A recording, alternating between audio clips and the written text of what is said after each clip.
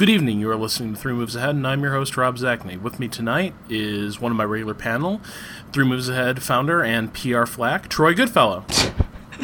Hello, Rob. Good to be back on the show. It's been a while. You know, I'm never going to stop packing salt into the PR wound, by the way. Look, I don't like it any more than you do. That's the best way to preserve it. Yes. You're going to chase me out of PR, Rob. We are also joined by a returning guest, Dave Herron, producer-designer at XMG Studio. Dave, welcome back to the show. Thanks. I'm excited to talk about a specific game this time. And finally, we're joined by first-time guest and someone that I've always been a big fan of, Director of Editorial and Social Media for PopCap, Jeff Green. Jeff, welcome to the show. Hello, thanks for having me. I am glad to be here. I am a fan of this podcast, so it's an honor to be talking to you guys. But it's not just mutual admiration that unites us. It's mutual love of civilization. And since Civilization V recently got an expansion, it seemed like a good time to revisit what was actually a fairly controversial sequel in the Civilization franchise. So, Jeff, I wanted to start with you because you specifically said on Twitter that Civilization V was a miss for you. And Gods and Kings is kind of the game that brought you back to it. Yeah. It's definitely true, and I mean the initial sort of gut reaction I had, the thing that turned me was religion being back, because that was always a huge thing for me. And I don't know, I mean, we'll go into it as we keep talking here, but this is the first Civ for me, Civ 5, or the original vanilla version, that just I felt like maybe I'm too old for this franchise. It was like too many changes for me. You know, I was used to the game that I grew up with, starting with the first Civ, and this one just felt a little too alien to me. It felt, and the specific thing that I was really not digging at the beginning, and I'll be honest, in that I gave up on it really early. Like, I don't even know if I completed an entire game, because it felt too confined to me, or I felt like my play style was too confined. I felt more like I had to make early decisions on which way I was going to go, and I couldn't really deviate from it. You know, it had much less of an open feel, much less of a feel that I could change my strategy as I went. And I felt like I paid for it by not doing it, and it just bummed me out. And so after a couple weeks of trying, I actually just re-downloaded 4 and went back to 4. So that's my sad story. Now, my question would be then, because I'm with you, and I think a lot of us shared that critique of Civilization V. I think, Troy, you and I have talked about this, where Civilization V was very much a game about, like, you commit to a strategy early, and you work out a game plan, and it's really hard to deviate from that. Yeah, I mean, John Schaefer and I have talked about this as we talk about Civ quite a bit and about game design. That in the push to make all of the civilizations and all the cultures really, really different from each other, they really pushed each of them into sort of straitjackets. That there was one or two viable strategies for each one. The French, you're going to go culture, you're going to go military. The Indians, you're going to go culture because you want a nice small empire because of the expansion problem. So there are these.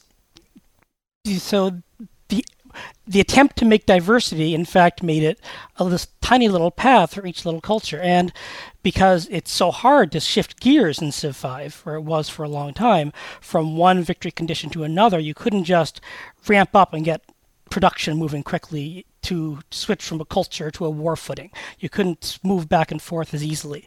Not like Civ 4, where you had the different civics. So you could say, okay, now I'm at war, so pick all these war civics. Or the earlier Civs where they're government types suited for different strategies. Civ 5 didn't have any of that. So you were kind of pushing yourself down this path. And John and I have talked about this, and it was something he probably hadn't thought of at the time. And I think Jeff's critique is right on, and it is something that Civ 5 has struggled with. And we'll get into how Gods and Kings kind of changes that a little bit, but I think that issue is still there. Yeah, I was going to say, I was really surprised to hear, Jeff, that this is what brought you back. I mean, for me, I would start off with the same premise, but for that specific reason, that's where I find God and Kings sort of falling flat. So when we get into talking about it, I'll be interested to challenge you on that.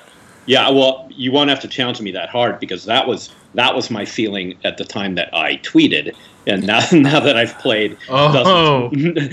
I've played dozens more hours, I'm coming back towards feeling like, well, I'm still sort of straitjacketed. Okay. I have to say, though, I'm liking it. I am still liking it better. I do like, I've always been less of a combat guy as far as Civ goes. I don't think I've enjoyed the combat really in any of the Civs. I liked it probably the least in 4, I think. So 5 was an improvement, but the point is, like, I always would go for more peaceful victory conditions, and at first I thought that some of the new changes in Gods and Kings was going to make that easier, but I'm actually not finding that to be the case. Before we delve into Gods and Kings, though, I mean, I played a lot of Civilization 5, not quite as much as Troy, but I did 3 pieces on it for GamePro, God rest its soul. And what we were trying to establish was, we're looking at how it evolved through patches and everything. And I gotta say, 3 months, 6 months after it came out, Civilization 5 was a much, much better game. It had patched away a lot of the most egregious problems that I think really turned people off to start with. But my feeling walking away from Civilization 5 was there was no way this was ever going to be my favorite Civilization. There was no way this was going to supplant Civilization 4 in my heart. But, with that said, I kind of felt like the game was a little unfairly maligned. The more time I spent with the game, the more I came to, kind of appreciate... you can call it a straitjacket, Troy, and in some ways I agree. I miss having that flexibility. Mm-hmm. But at the same time, I also liked that this was a game that sort of demanded that you not just sort of show up and see what happens in Civilization, which you can so often do in a 4X strategy game. This was a game that really tested your ability to adapt your strategy to the circumstances of a game and make it work. And I kind of enjoyed that challenge. Yeah, I know what you're saying. I mean, Civ 5 it's so different from the other civilizations. I mean, it is a radical break. People have asked me, so which should I play, 4 or 5? And it's really not an easy decision. You can say 4 is a better game than 5. It's much more colorful. I like the civic system better than the social policy system. But even though they're both civilization, they both have the same core concepts, technology tree, tile-based, improved city, multiple victory conditions. Christopher 10. Yeah, so they're so radically different from each other. And just the way they approach the building of a civilization, in the way they approach the treatment of things like happiness and the treatment of culture. And even the military subgame is so different from one to the other. I mean, it's this huge dramatic difference that to say which newcomers to the series should pick is not an easy choice. And I think it's kind of, Jeff, I'm like, yeah, I grew up with Civilization. I mean, it was in college that I encountered Civilization. But so I've played them all from launch day on. It's just been, it's my series. It's my boo. I mean, Civ's my thing. But so I think Rob's right that from the patches and the improvements, Civ 5, even before Gods and Kings, is better than it was. But it's still so different from 4. I'm not going to say it's a completely new game, but it's a game that almost stands on its own.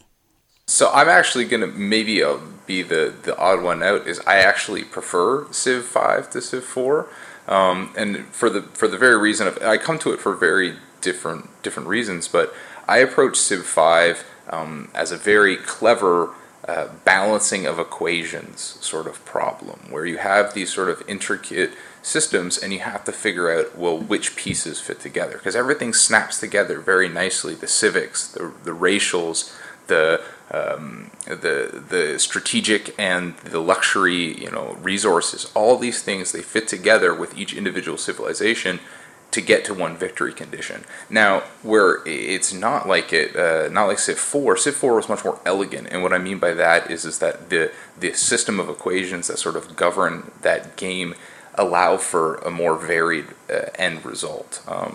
But just on a personal level, Civ 5 was that's my game right now.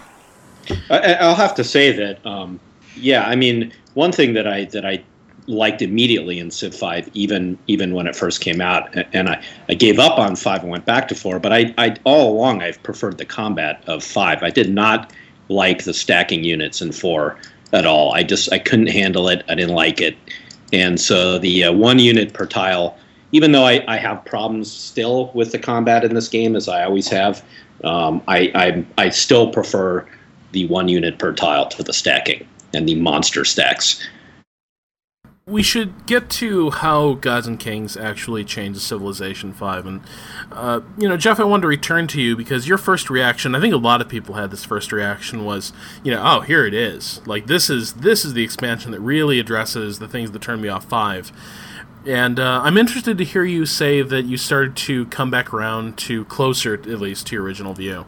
So take us through that arc and... why you end up thinking that Gods and Kings isn't as revolutionary for the game as it initially seems. Well, I mean, first of all, like I said at the very beginning, it was the return of religion and the espionage as well that to me just it made me feel like, okay, now I can play the game more the way I used to want to play it, which was benign expansion.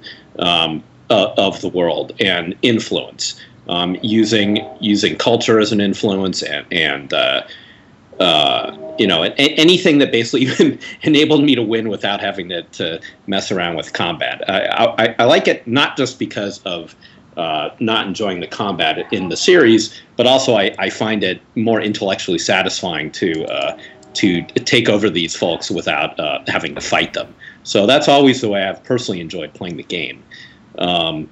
Makes those late game turns go faster too. Yeah, it sure does, and that's actually maybe part of the reason I don't like the combat.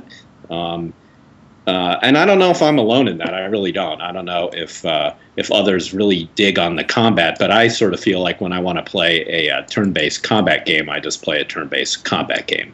So for Civ, for me, it's never been about that. So I'm particularly biased in my feelings. When it comes, I'm with you, Jeff. Thank you. I feel a little better. And I thought that and I still think that the espionage. I mean, I do think that the espionage in the new game, and I haven't done too much of it, but the little I've played around with so far has been super fun. It's almost like a little mini game within the game, and I don't know. So my initial take, anyway, is that I felt that the expansion was bringing back to me some of the fuller experience that I had way back with Civ 1 through 3 or 4 even, but the straitjackedness of the different Civs, as Troy mentioned, is now kind of bumming me out a little. I've actually started a lot of new games, and I always pick random at first because I just like to. I do that with most games like this because I like to force myself to have to learn the Civ and learn how to play that way. But I'm finding that it's too narrow for me. Like I understand exactly what you guys were saying about sort of the challenge of having to play the way that's best for that Civ, but on the other hand, I sort of want to have it both ways. I want to be able to play that way, but also infuse my take on it. And in Civ 5, I'm not feeling like there is my take on it. I feel like, okay, this is the way this is going, so I'm just going to play it your way. And that's not a feeling I like to get when I'm playing a big strategy game like this. It feels more like a puzzle game in a way. I think that's kind of what you're saying. What you were saying earlier, Dave, where like the way it snaps together. I think that's a really good way of putting it, because when things do come together in Civ 5, it does have this like almost Lego-esque feeling of like satisfaction. For me, like what's never going to get old is when you go just on like those absolutely ridiculous runs of Golden Ages. Right. Where it's like, oh, I've just had a Golden Age for like 50 turns. This is awesome. But the problem comes for me in like, the Middle Ages or something, when it's clear my original strategy just isn't working, and there are just so many obstacles to achieve any other kind of victory. Can't really switch to culture. You really need to have been building toward that. It's going to be very, very tough to land that victory. Maybe you can land science, but probably not, because somebody else is focused on that. Right. And that can be a little frustrating. It's tough in a strategy game where it's like discouraging you from like playing it to the bitter end. Mm-hmm. I'm really enjoying the Pantheon. I think is a really fun addition. But the problem is, I never feel like I have enough information at the point I have to pick my first Pantheon to have picked the right one. And often, like 300 turns later, I wish I could go back and start all that again, the whole religion track. Oh, this is interesting, because my relationship with the Pantheon thing is the exact opposite. All right, hang on. So we should describe how religion works in this game. Troy, for people who haven't tried out Gods and Kings just yet, why don't you take us through sort of the process of religion and how it's different from Civilization 4? On Civilization 4, you discovered certain technologies. The technologies would unlock a religion. And then you could spread that religion versus missionaries, or would spread along trade routes. It's a very simple way of doing it. Civ 5 introduces a new resource called faith. And faith is generated mostly by buildings. You build shrines, you build temples, you build specifically certain wonders, and the faith accumulates over time. In the early game, when you get faith to a certain point, you have a chance to choose your cultural pantheon. What your pantheon is, it's a cultural bonus you take with you for the rest of the game. Now they're exclusive. Once one person picks a pantheon skill, this is for all the other religious things as well, no one else can pick that. And you'll probably have your first pick your pantheon when you're like 1 or 2 cities, and you haven't explored a lot of the map yet. So you're choosing this game-changing bonus. Usually something pretty small, but some of them are actually quite nice. Like if you're surrounded by desert, there's this desert power which adds more faith to your society, which I pick quite a bit because I always end up with stupid deserts because I have the worst luck in random maps. But as you don't see a lot of the maps, it's actually kind of like you're this primitive culture. You haven't seen a lot of the world, and you base your religion on what's around you. Is it water? Is it wine and incense? Do you have a lot of neighbors? So you indeed have this protection bonus. And there's a long list of skills. So it's not like you're picking from a very small plate. There are like over 20 of them, I think. So you have quite a few options here. Then as faith gets to the next level, you can get a prophet, a great prophet. And the great prophets can found a religion. And just like the pantheons, you have this religion and you pick 2 things. You pick the founder's bonus, something that will go to you for every city that converts to your new religion, and the follower's bonus, something that applies to every city that follows this religion, even foreign cities. So you have to pick and choose a bit. You don't want to have something really powerful that will help your enemies, even if they're following your religion, but you do want to have your own cities following your religion. So there's this tiny little tension there. And you can improve your religion again a couple of times. And the Byzantines, a new culture, they get an extra bonus religious trait. And throughout the game, you're spreading your religion through missionaries, eradicating other religions through inquisitions, and spending great profits to increase the power of your faith and drive out other ones because of the bonuses it can give you as a founder of a religion. If you don't get to found a religion, because there's a cap, there can only be 5 of them on the map, I think, right? 5? Does it vary with the number of civilizations? Because there's a ton of possible religions. It may, yeah. I think it. I think it may. 5. I think it's 5 to 7. I think at most, though, religions in the game, and in a single game at a time. So you may not get to found one if you're too slow on the faith meter. So you end up. So other cultures start throwing their religion into you, and you have to decide which one you want to follow. Do you want to have a multicultural society, have some cities follow one bonus and some cities follow another? And it's kind of a neat little system, and it's something I didn't think I'd really like as much as I do. I really put a lot of thought into choosing that first trait, because as Jeff says, you don't know what's out there, really. You don't know what... maybe that's a nice metaphor for religion in general, huh? Yeah, I mean, you really are choosing something based on your very first starting point. And if you have, hey, I've got wine and incense, I'll choose the wine and incense bonus, the god of fun times, or whatever the pantheon name is. Get a bonus for having wine and incense. And then you find out, wait a minute, the Aztecs have more wine and incense than I do. and I took this stupid thing, and I've got like one of each, and that's my bonus. I kind of screwed myself. Well, then you picked a really crappy religion. Hooray! You picked following the fat-ass Venus thing, religion that gets died out. So I really like the religion mechanic a lot, much more than I do the espionage thing, which I'm really not quite keen on. We'll get into that quite a bit. But I like adding this resource. I like they've redone some of the wonders. I like that you can spend faith with a certain pantheon skill. A religious skill, you can spend faith to buy units through the Holy Warrior skill, and that's really good for a strong faith and military power if you want to expand quickly. There are so many great options here for choosing your religion based on your situation and based on the problems you're going to experience. And I love how customizable it is. I like how if I pick something, no one else can pick it.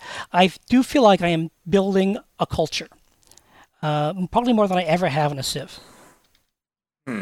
This is interesting because my sort of relationship with this mechanic has been the exact opposite. Is I feel that every time that I've founded the Pantheon, I've already made the decision of which path I'm moving towards, and therefore the meaningful choice of which one, like the choice has already been made. If I'm going to be, my first game was with the Greeks, and the Greeks they need a lot of cities. They create money. They rely on the city-states to get additional luxury resources and food to feed it.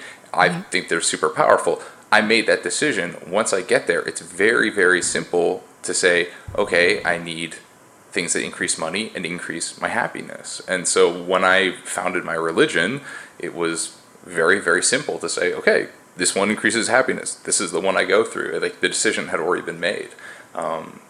So it wasn't like, for me, it may as well not exist, because especially the balancing in the game, it feels like much of the balance of the redoing some of the wonders and redoing the buildings, it ends up being this zero-sum equation.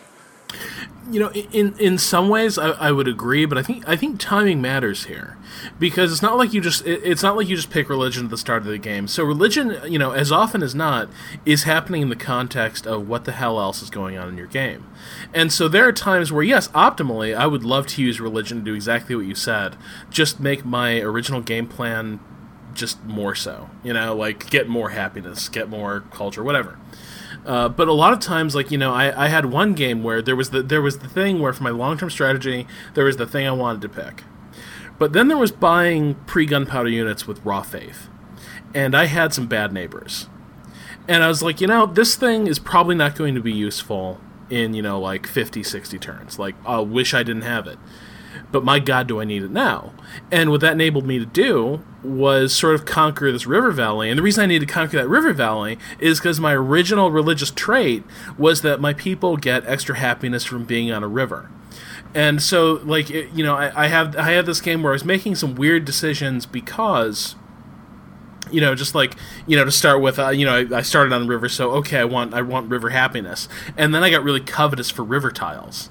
And then I have bad neighbors, and you know they start some fights, and suddenly, you know, I need to be able to produce an army without necessarily going to the trouble of building one with my cities and buying units, and faith points let me do that.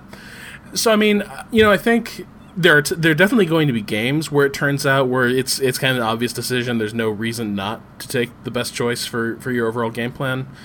But I think, you know, the way the timing works out and the vagaries of early game, I do think it creates a lot of interesting potential for you to have those moments where it's like, okay, there's the thing that's probably the smart move for the whole game, and then there's, I need an army of religious zealots to kill my enemies.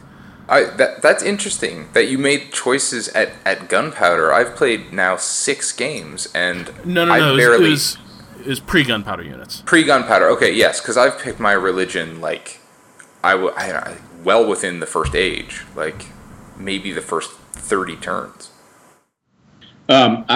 Listening to all this, and it sounds to me like part of it, and maybe this is kind of a duh point, but I think, you know, that really, especially listening to Dave's point of view, it sounds like a lot of it just has to do with how you're approaching the game in the first place, even before you start. And, you know, like when I'm playing it, I maybe it's from being in Berkeley and being sort of a hippie. Like I don't go in from the start with a particular plan in mind. I like to see how it's going to develop as I go along. And I think that's where things like having to choose a Pantheon so early, for me, it feels early, because in my mind, I'm still sort of like trying to get a sense of the map, and get a sense of the other units. Where are they? What are my resources around? I'm going into it with a very vague sense of what my plan is. I don't really buckle down and start having a concrete strategy until many, many turns in, probably way after Dave, which is why we should probably never play multiplayer. Oh, there are so many reasons never to play multiplayer, Civ. But even going to Dave's point, I don't think it's necessarily a negative thing. I think it actually, if you were to pick your religious bonuses based on your culture, for example, the Greeks have a lot of neat little bonuses going on. They're kind of a fun Civ to play, especially for fast expansion.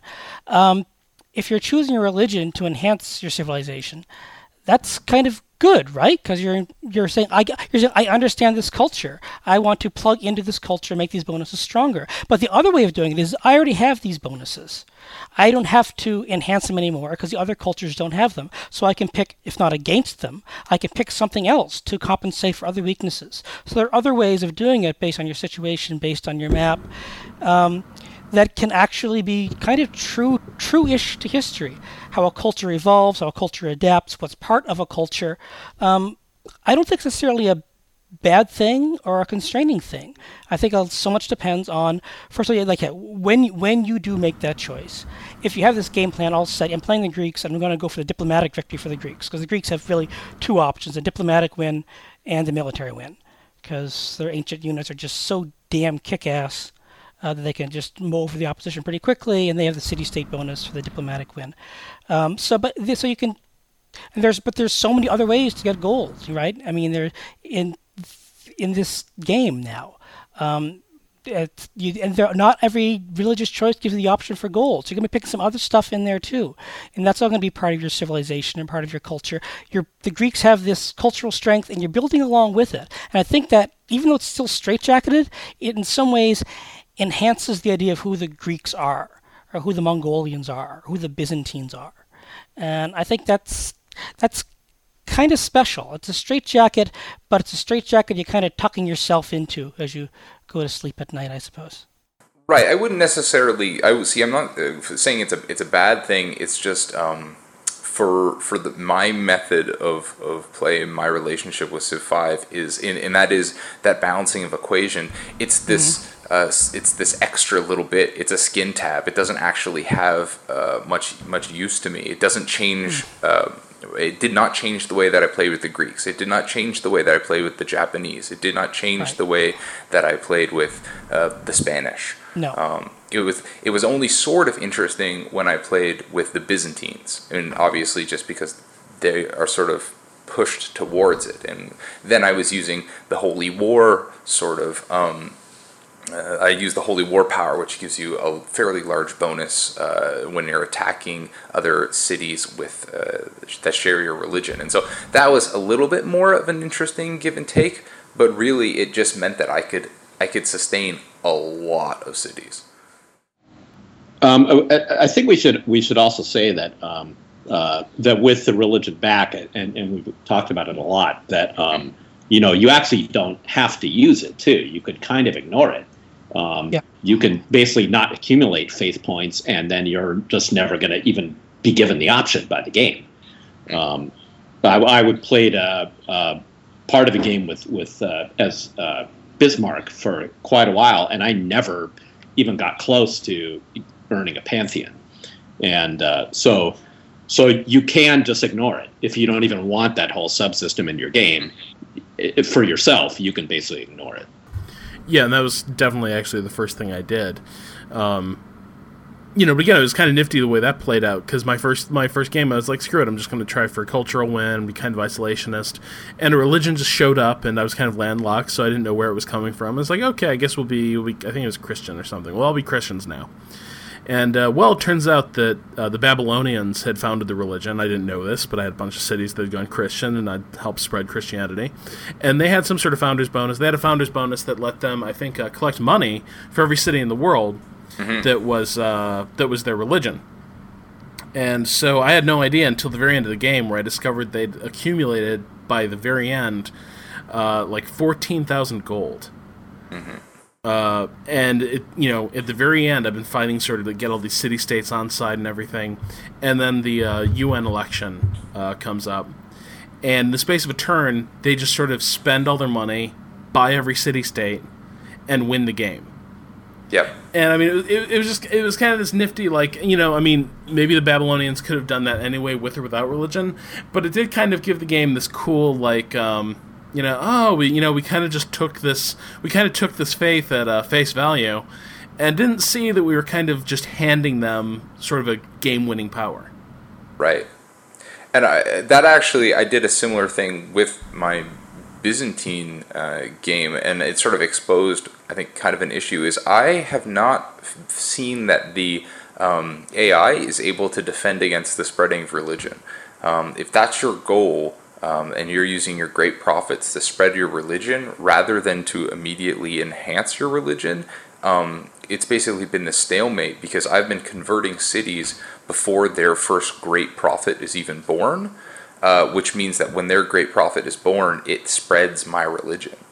And I haven't been able to see the AI be able to counter that. It's sort of kind of been a disappointment for me as well. The other element I wanted to talk to you guys about, of course, was espionage. And, Troy, I know that you and I do not think espionage went particularly well with Beyond the Sword. But what do you think of its employment here? Well, it's different. I mean, it's something, to explain the mechanic, around the Renaissance era, you get your first spy, and you plant him in a city, and he just sits there. And he, if it's an enemy civilization, he steals technology, or tries to steal technology if they're more advanced than you, or he tries to spy on their plans. It's pretty much, fire and forget. He can get caught and killed, and that can cause a diplomatic incident, but that's pretty much it. You'll also be using spies, because you get them throughout the game. You get more, to defend against other spies, or to keep city-states on your side through rigging elections and the like. If I ever see the word shenanigans again, it'll be too soon. So I was tired. Election shenanigans in Quebec City. I just, I don't have to see that every single turn. Thanks, guys. So it's a very simple little system. But I don't know. First, it doesn't feel like espionage. Much of espionage feels like. I've never been a spy. But it doesn't feel like I'm spying. It's like I'm taking many actions, which may be for the good. I mean, it's sometimes taking actions is problematic, but it feels like it's just something that's going on. I plant something, and it grows or it doesn't. I pick which city-states I want to sway, and I pick them based on which luxuries I need and which votes I need if I'm going for a diplomatic win. It's a weird little system. You build buildings to defend against spies, but not to enhance their skills. You can't choose how many spies you have. They just increase bit gradually over time. Now, Jeff, you said you actually kind of like the spy system, and I want to figure out what's the appeal of it for you. Right. Well, I think I like that when the spy is successful, it's actually kind of a neat little way to. What I like is the results when it works. The actual system itself, I think, does leave a lot to be desired. I mean, you're right. For one thing, it is fire and forget, and basically it's all menu driven. I mean, there's no actual spy unit on the board that you're moving around. So it's sort of weird in that way, in that it's kind of invisible, right? I mean, you get one at Renaissance era, like you said, and I think you get another one at each new era. But right, all you're doing is fiddling around on a menu, so it's sort of like playing with Excel in a way. But I, every time I successfully pull off a coup in the city-state and get a benefit from it, I feel like I just like that. I like the extra little added thing, and there's something satisfying about. It's just it's flavor. That's what I like. Right. I think that's what I'm getting. So I like the flavor of rigging elections and things like that. It feels just kind of like a nice little touch in terms of dealing with the city-states. And it does free up gold as well, which is kind of important. Mm-hmm. He's not spending gold to convert city-states. But you're right. I mean, what would be nice to see in another expansion, or maybe in Civ 6 or whatever, is a more fleshed out version. I mean, espionage definitely is something as a concept that would be key to a game like this. I mean, it definitely is a huge factor, obviously, in world history. So it would be nice to see a more rich system of espionage. I guess the fact that it's there at all, even in kind of its limited implementation here, I still like. I like it better than Civ 4's. I do. I wish they'd taken it just a little bit further, like maybe a little bit more varied missions, because what I found as it exists right now, it's more of like a comeback mechanic. The only time it's really been relevant in games that I've had, it's when I've been losing. More often than not, by the Renaissance age, I am probably the most technologically advanced, which means I can't steal technology from anyone. And I have a lot of gold, or the city-states at this point are irrelevant, which makes taking them over not that big of a deal. But if I had some way of like saying, go to my closest rival's city and sabotage their walls, or sabotage the production of their wonder, or mess with their water supply, or even something like tear down their mine, then it would, at least it would have a use when you were out ahead. It's a great point. Yeah. I don't know, like, I kind of feel like espionage is one of those mechanics, one of those game concepts that always sounds really cool, but I'm just not sure, like, if it's really worth all the trouble of implementing it. And I think, with a game like this, where all civilizations kind of have this, all civilizations to a degree are this test of your ability to plan and adapt. And I kind of feel like, spies are tough to integrate in a way that's fun, because so many of the things that you think of, like, well, what can a spy do, is just a way to, like, grief another player, kind of. And that's, is that really that fun to have going on in your game? And really, like, how much a difference can you allow a spy to make? Like, the whole game is about building, huge, economic infrastructure, huge research infrastructure. How much should one spy or a good spy program be able to overcome the ability, overcome all the advantages of basically running a kick-ass game? And I think you run into a problem right there. Is you're saying, like, okay, we're going to create this, this system for espionage, but here's the thing: it has to make a difference, but not too big a difference. And right there, I think I kind of feel like you're in design trouble from that point. So I'm going to put on my game designer hat, and I'm sure I'll have a conversation with John later on about it. But I would, if I was sort of in control of Civ 6, I would actually make it as a companion to the diplomatic system, taking a little bit of inspiration from Crusader Kings 2. And basically, if you could imagine you could have some sort of spy victory condition, much in the same way as you have the diplomatic condition, so that you have this dialogue with your spy in the same way as you would have a dialogue with foreign power. You can have conversations with them, send them on missions, negotiate these sorts of plans. I think there might be potential there if we look at it like that. Yeah, no, that's a really good point. But then you kind of run into a problem where all Civilization games are kind of designed to be potentially multiplayer, and then how do you work that into a system where now it's not just you dealing with an AI, but it's also a different person? Yeah, well, yeah, I suppose that's where it runs into. But for me, Civilization, I suppose, has never really been a reasonable multiplayer game. Me too, but we have to keep the pretense. I really do. I wonder if they have to. I wonder. I always wondered why they had to. All these years, what was it called? A CivNet, Oh God, going yeah. way back. I mean, that was a nightmare. Yep. Yeah. I've probably put into the Civilization series, and this is a little embarrassing, but probably close to 10,000 hours in my lifetime, and I have played one hot seat game 15 years ago. Yeah, I mean, we played a little bit of multiplayer Civ 5 when it came out, just as see how it worked.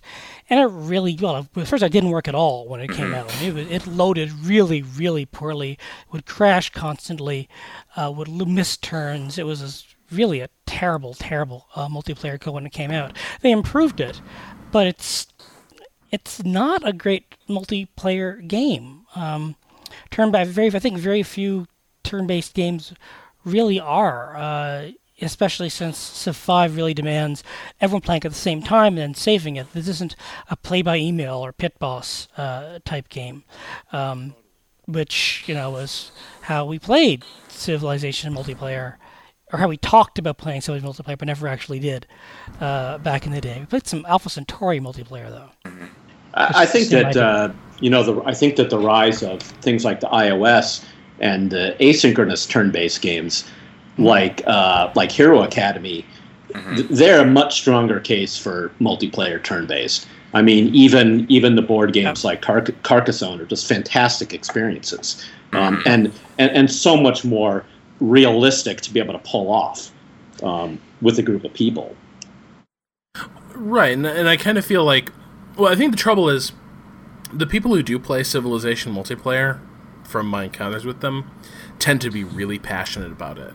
Right. And I can just see someone being like, do you really, it's like it's some design meeting, and you're drawing up like plans to the new Civilization, and like, can we just get rid of this thing?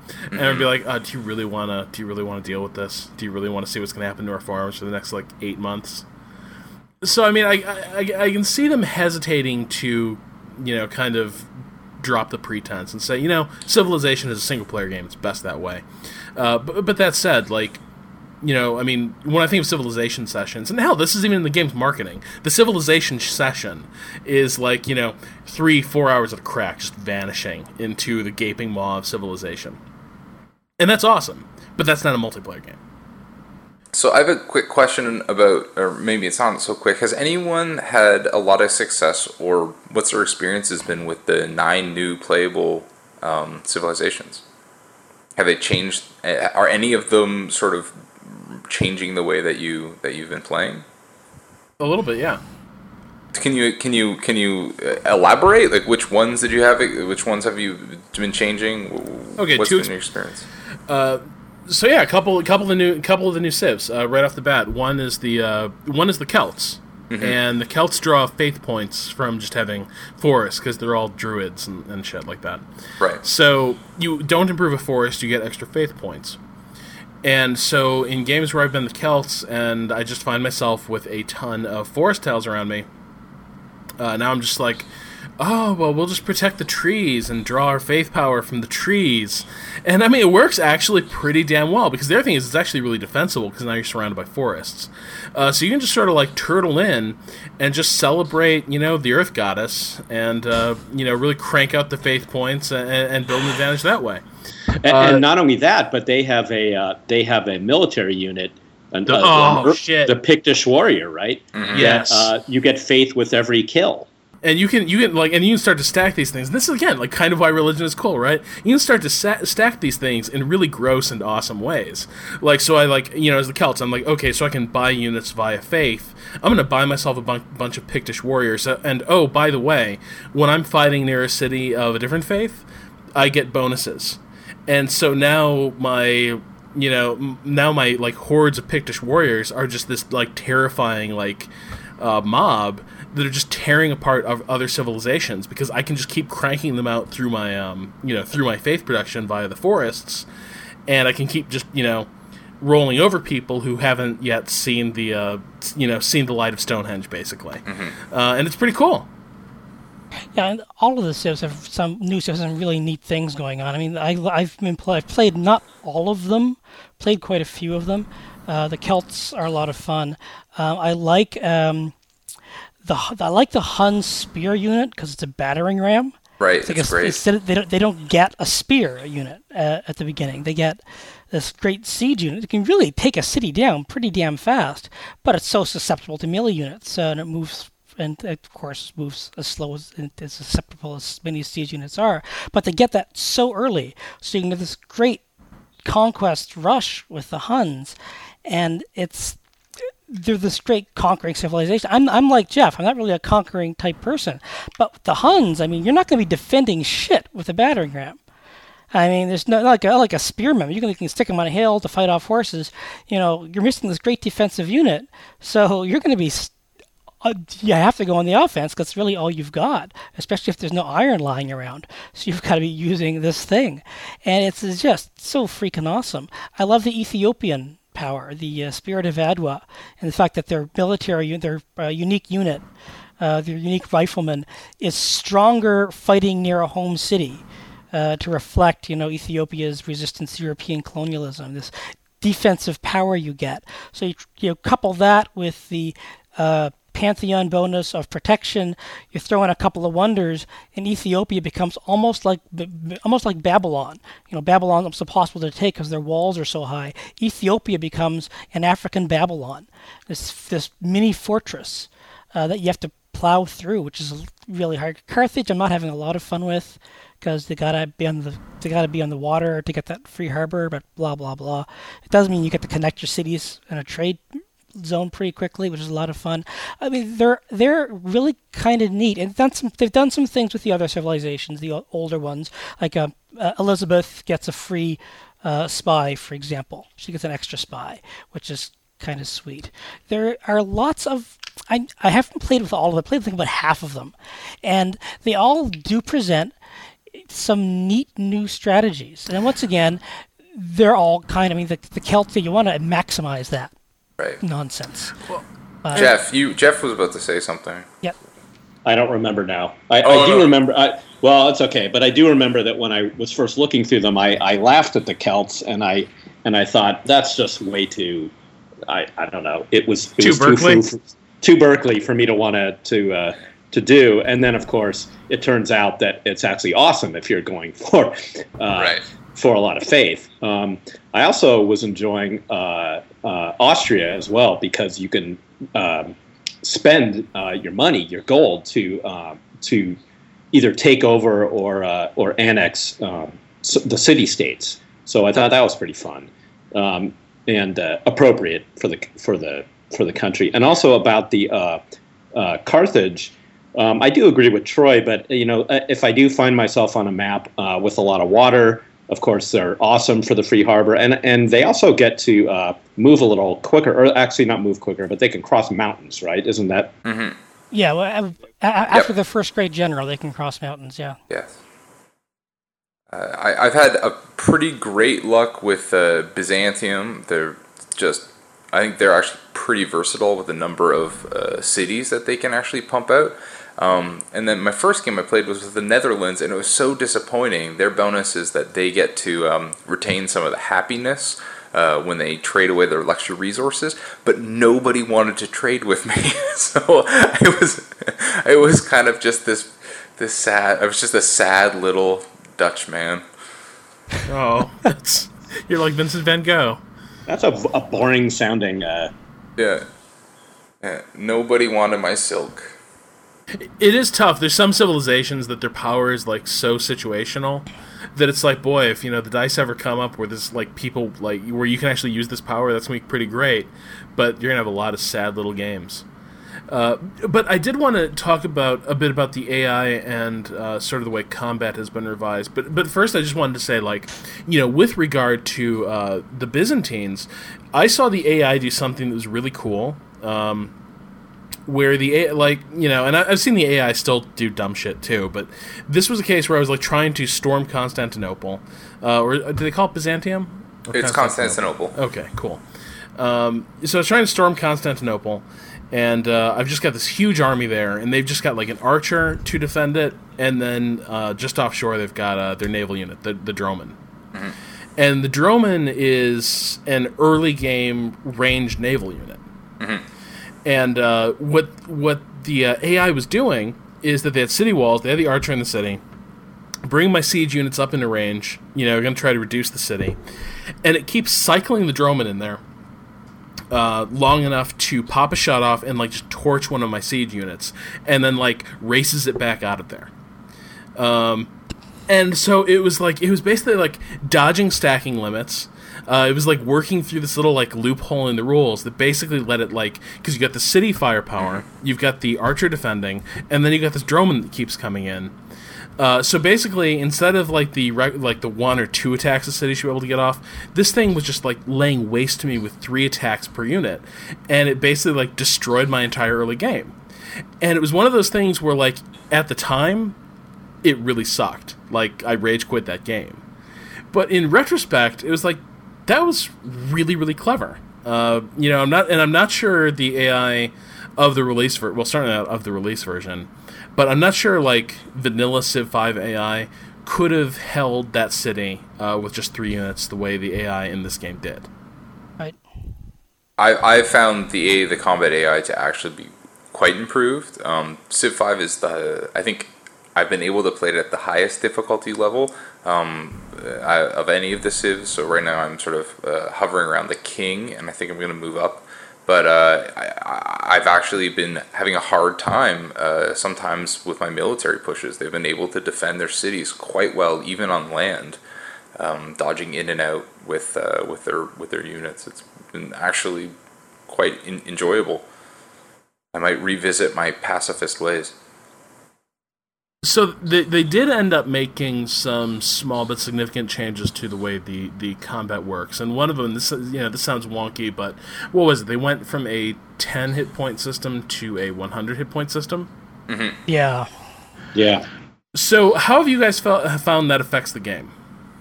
I've actually liked it, I have to say. I don't know if it's just psychological or something, but it just feels like the units are less expendable now. Like they can last longer. I don't know. It added a little bit of heft to the units to me in a good way. But again, maybe that's just psychological. Maybe actually in reality they were just as expendable as they always were. I don't know. Now, they do seem quite a bit more durable. I think you're right, Jeff. And they've done a lot of little tweaks to the system. For example, one of the upgrades you get when you get enough experience is the heal thing. And it used to be that would always just heal your unit completely. Now it doesn't heal your unit completely unless it only has a little bit of damage. It'll heal it some, but it won't bring it all the way back up. So that's, kind of a major thing. You can't just count on getting that experience bonus to heal your unit at just the right time. It might not give you enough juice for that extra push. Changing naval combat. It used to be all the naval units were ranged. Now there are melee and ranged naval units. So you can attack cities and take cities with boats now. And so that changes the naval game quite a bit in really dramatic ways if you're not ready for it, and gives you alternatives. Because it used to be one of the big problems with Civ 5 is because naval power wasn't quite as strong as it was in the earlier Civs, and defensive, and it really does privilege the defense with all the walls and cities able to defend themselves and forts and archers and crossbows. It's really hard to take a coastal city sometimes because they could just line up boats along the side and just like happen to rob, just ding you repeatedly because they're all ranged units. Now you can attack cities with melee ships, so that gives you new offensive opportunities. Makes amphibious landings more attractive and easier to do. They've made lots of little changes, even in the expansion, to how militaries worked, plus the AI has been constantly improved through patches. So I'm really liking where they're going with it. Yeah, I'll just say that like the 100 hit point system, where I found it makes the most difference is it creates a whole new dilemma for me, which is how to get a badly wounded unit out of combat. Where before that unit would just be dead. It'd be like it was at like quarter health, it goes into combat, it's gone. And there's no decision to be made there. Now it's, just fill the spot in the line with a different unit. Here now it's like, okay, it's got like 2 hit points left. How do I maneuver this thing out? With the stacking rules being what they are, so it doesn't like completely, screw up my lines or whatever. How do I get this guy out into a safe place where he can heal up? Or is it best just to let him die? I really enjoy that. You gift it to an allied city-state, and then they get it back at full strength, and they go and they attack them. It is not fun to talk about games with game designers, is it? It's like, oh shit, that's a really good idea.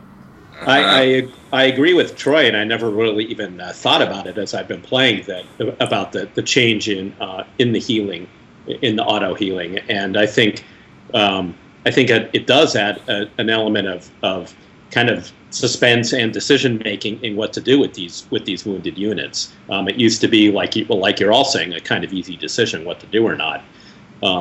So that part of the game has felt a little more fun to me. Seeing these guys in peril and trying to figure out what to do. Do I take the 50 points left or maybe 20 hit points left and upgrade them and hope that that's enough? Or do I actually bother to heal them knowing that the healing isn't going to take me back all the way to full strength? I've been relying on a lot more of the cavalry with the medic upgrade. Bringing a lot of them into the fray it really has improved that specific scenario of, well, if you heal them, they're 55, but plus they get the 5 from maybe one of the medics, and if you have 2, that's 10, and now all of a sudden their survivability is much higher. But, as improved as the AI is and some of the combat mechanics, like, Troy, you were talking a moment ago about how the defense is really privileged, and this is really kind of a problem I run into with this game, is that sometimes it doesn't matter if the AI, pulls a genius move out of its hat. Like, I've had the AI, come pouring across the border with just a huge army, like they've completely prepared for this. They got better units, they got more of them. They should just be about to sweep me aside. But the problem is, like, maybe there's a river, and maybe there's a forested hill or something. And that right there is all the advantage I need for my, crummy one generation out of date units to somehow turn the tide of this war, because just getting them off that hill by the river is going to take, about 5-6 units and God knows how many turns. And that's the problem, is like the defense has so many things going for it in this game. And offense, like, I can make an offensive work, but I'm someone who's been playing, like, I'm a human who's been playing war games for years and years and years. I really kind of feel like the game makes it almost impossible for an AI to win any kind of challenging offensive campaign, no matter how well it plans. And once you can suffer that first wave, the war might as well be over, because they still cannot. They will not make a second wave. They will just send one pitiful unit after another into your meat grinder. That's been a little bit disappointing. It's not as bad as it was. I mean, it used to be that they'd have one wave and that was it. I am saying the AI have, if not a strong reserve, at least something ready to go, offering decent pieces and not just holding on to the bitter end, building up a second army or a third army, planning itself a little bit, at least not having just one line ready to go. It still can't take a city decently. The Carthage game I'm playing now, I was wiping out Ethiopia because they had die and I needed die, so I went to take them. And they are the Mongols and the Vikings who attacked me at the same time. This should be a problem. I ended up losing a city to the Mongols, and I can't remember the last time I actually lost a city to the Mongols. To the Koreans, I'm always losing cities to the Koreans, but the Mongols, they really aren't that much trouble. I ended up losing a city, but I ended up taking it back because as soon as they took the city, they pulled their units back. They didn't move forward to protect the city. They decided, I'm also with the Chinese, so I'll move these guys to attack the Chinese further up in the north because I have the city. So I just took it back in the next turn. So there's still the problem of consolidating gains, which the AI has never been very good at. That when they actually do make a breakthrough, they don't pause. They don't stop. And I think that's a bigger problem than not having the oomph to push forward. I've had some really weird experiences with the AI. My first 2 Gods and Kings games, I got annihilated. Like, I got complete. I played a lot of Civ, but the Koreans just completely plowed me over in one game. It was humiliating. They show up with like 30 archers and warriors, and they're just plowing me over. I got like a couple of spearmen who are waving hello while bim bim baps being thrown at my guys' faces. It was really kind of terrible. And the second game, it was the same thing. I was the Huns, and I was fighting one war, and then the Germans showed up and just plowed. They had like they had pikemen, and I was wandering around in loincloths. I was kind of humiliating. I think I was still learning a lot of the newer systems and getting too enchanted with the new stuff. But, since then, it's just been one cakewalk after another. I realized, there's some basics here, and the Byzantines was a piece of cake. Now my Carthage game is going pretty smoothly. But I have actually lost. I lost my first two Gods and Kings games, and it was terrible. I thought, okay, is the AI this much better, or am I an idiot? Clearly I was an idiot. But I have seen minor improvements. There was one last thing I wanted to bring up with you all, and that is kind of the the scenario stuff you find in this game. In particular, have any of you played around with that steampunk? The steampunk one? I'm gonna. That's on my list for our long weekend here. So I'm gonna play around with that. Have you? Yeah, I did. And I haven't played enough of it to really figure out whether or not it's like, does it all hang together? I don't really know. I'm still kind of in that like, ooh, it's a new total conversion mod type phase where it's just like new and awesome. But I gotta say, it's kind of new and awesome. And it's neat having a game like I am playing Civilization 5, except it's not bound by all the same rules as Civilization 5, and in some ways it's a more open, looser game. You're kind of playing to take the lead in a few different victory categories, and you're doing it with all this like fantastical steampunk, crap. Not you know what I mean, like airships and steam powered whatever the hell. Yeah, exactly. You mean people wearing goggles and brass everywhere. But I will say, like, I really enjoy something like that. And I'm playing it. It's this cool little bonus to this expansion. And at the same time, I'm kind of playing it and thinking, boy, I would really like to see, kind of the Alpha Centauri thing, right? Where, like, boy, what I really want is a Civ game that's not just Civ. And this kind of scratches that itch, but it makes me hungry for more. I haven't even touched any of the new scenarios. So I never really think Civ does a great job with scenarios in general. I think you'll like the Rome one, too. Well, actually, it should be noted that I think one of the other, if you get it on Steam, they have included Steamworks, so it should be much easier than it has ever been before to sort of get these mods. I'm pretty excited about that.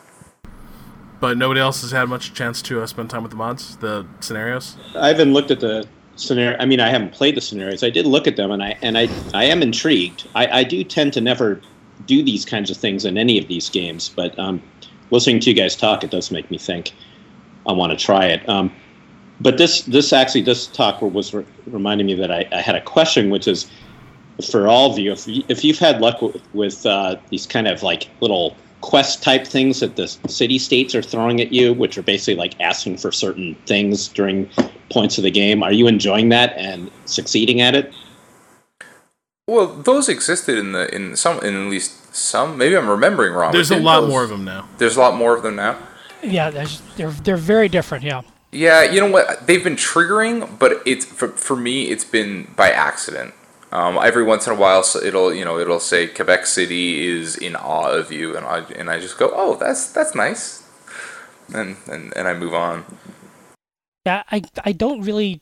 I mean, the same with the original Civ 5. I don't really change my game to meet certain Civ demands. I never said, could you threaten so and so? Can you intimidate? I never intimidate other city states. That's something some punk does. I mean, I don't go around intimidating city states or conquering them. But I mean, Troy plays as he lives.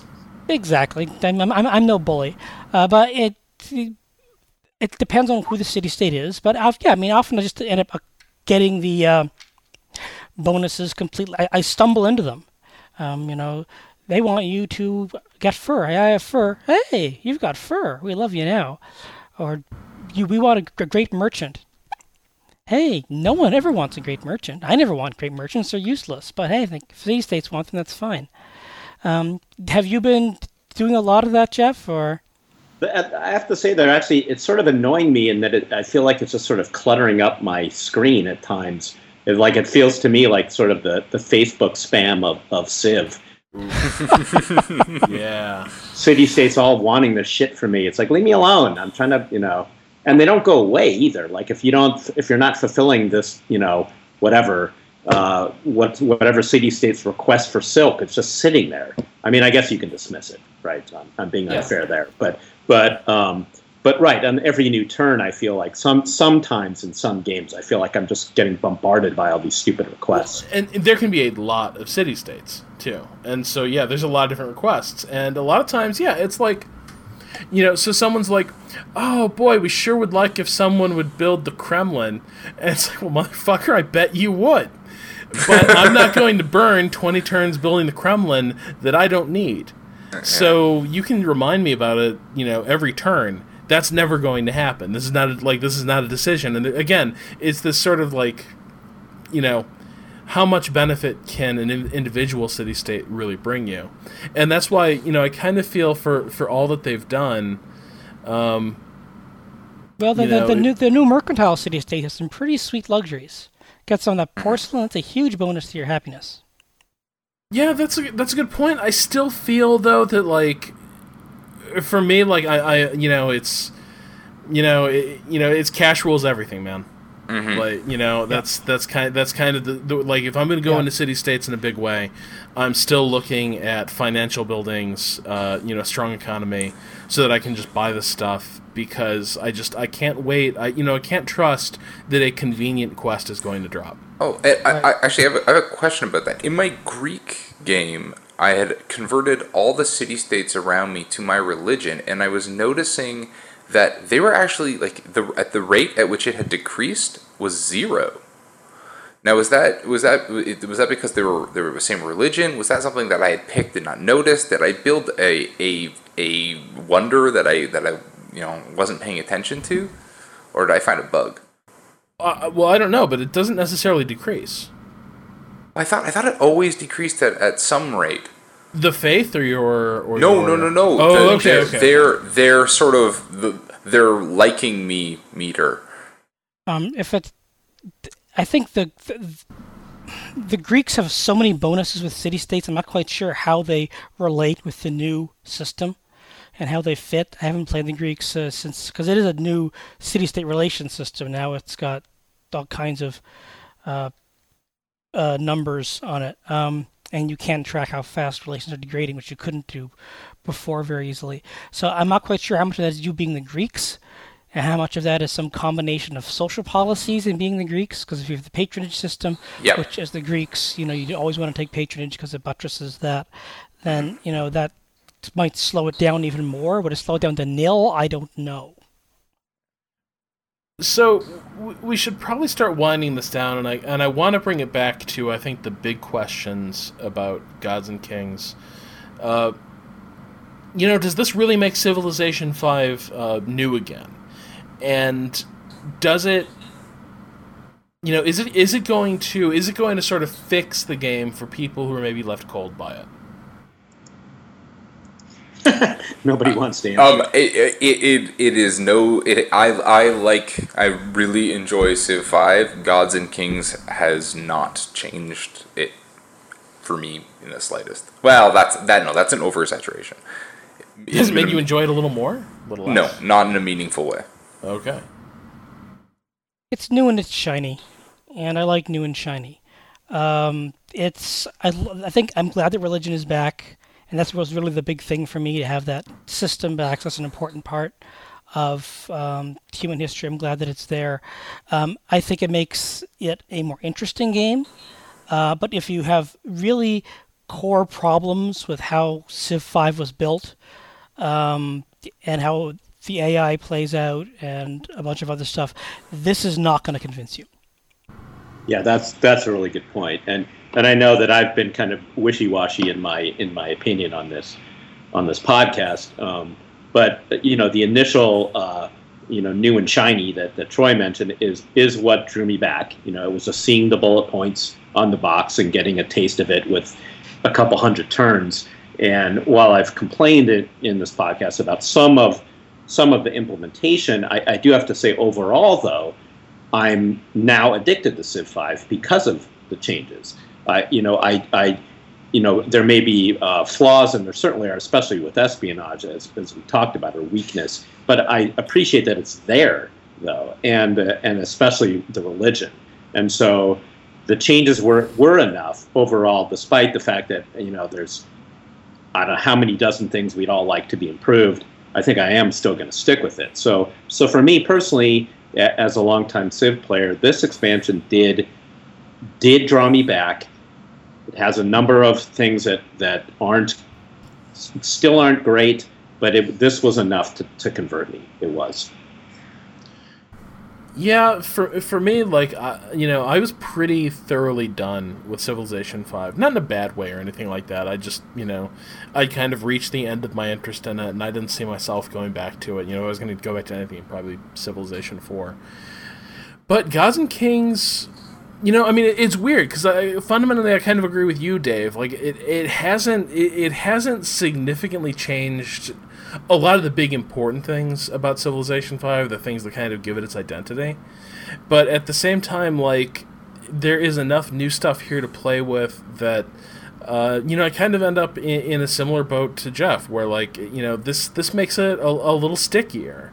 Mm-hmm. I'm a little more excited about going into each new game because religion is a little bit more of a wild card. Because combat is, just a little bit more interesting in some ways.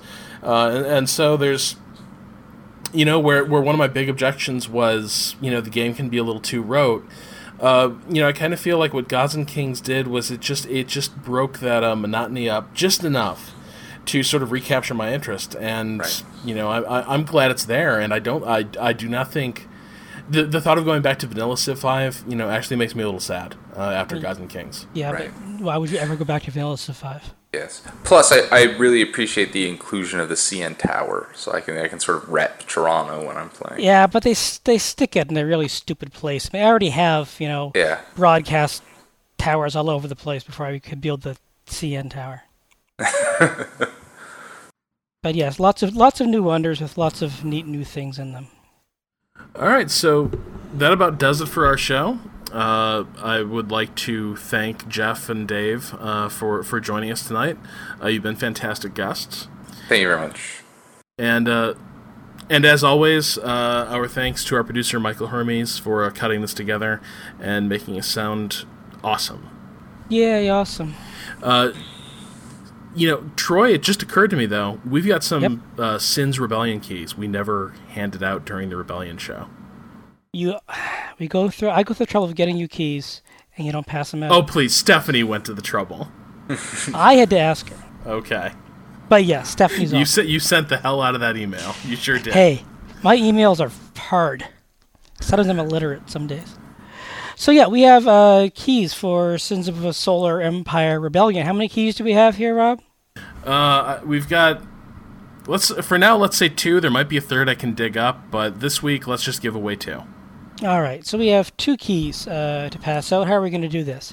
There will be a thread on the Idle Thumbs 3MA thing. We'll just have people register, and if they post there a Civ story, their name gets entered? Or do you want to just do a straight draw? No, that sounds fantastic. So just in the comment thread for this episode, we'll give 1 key away randomly to anyone who just comments in this thread on this episode with a story about civilization. And I would say 1 other key will go away randomly to anyone who tweets a link to this podcast. Sound good, Troy? That sounds fine to me. All right, this is what we call social media manipulation. We are with the times. Excellent. Can I just take 1 quick second, Rob? I know some of my old Vancouver comrades listen to this podcast, and I just want to sort of pour one out for my friends over at Radical. Please give me a call, and we'll see if we can help you out and bring you out east where you guys should be. Toronto's my favorite city. I'm glad I'm back. Yeah, it's been a rough year in the industry. I was sorry to hear that news. So. But you can always brighten it by becoming a Leafs fan. So yes, well, God. come out, yeah. Toronto kids. Yeah, well, their goalie is going to be a Maple Leaf by the beginning of the season. So follow Luongo, come to Toronto. So you can be disappointed in the playoffs again. Yes, well, we won't make it, so it'll be fine. This is true. Hope we cheered you up, guys. Yay! Jeff and Mr. Heron, thank you for coming back. Oh, Thank you, Troy. my pleasure. And Thanks, all of you. oh, and a reminder to people to please rate and review us on iTunes so we know what we're doing right and wrong. And for people who are asking why I sometimes close comment threads in the blog, we're trying to steer a direction over to the official forum now for conversation. Come and register. It's nice and fun over there. I'm a moderator over there, and so is Rob, so we can smack people. It's kind of cool. Yeah, you should definitely come over because it's a really active community, and I mean, my God, you should have seen what happened to that Crusader Kings 2 thread. Oh. Yeah, that thing just blew up. It was awesome. So yeah, create your accounts over at the Idle Thumbs forums and come talk strategy games with us. But that does it for this week. Be sure to try and get your Sins Rebellion key, and thanks for listening. Say goodnight, everybody. Good night, everybody. Good night, everybody. Good night.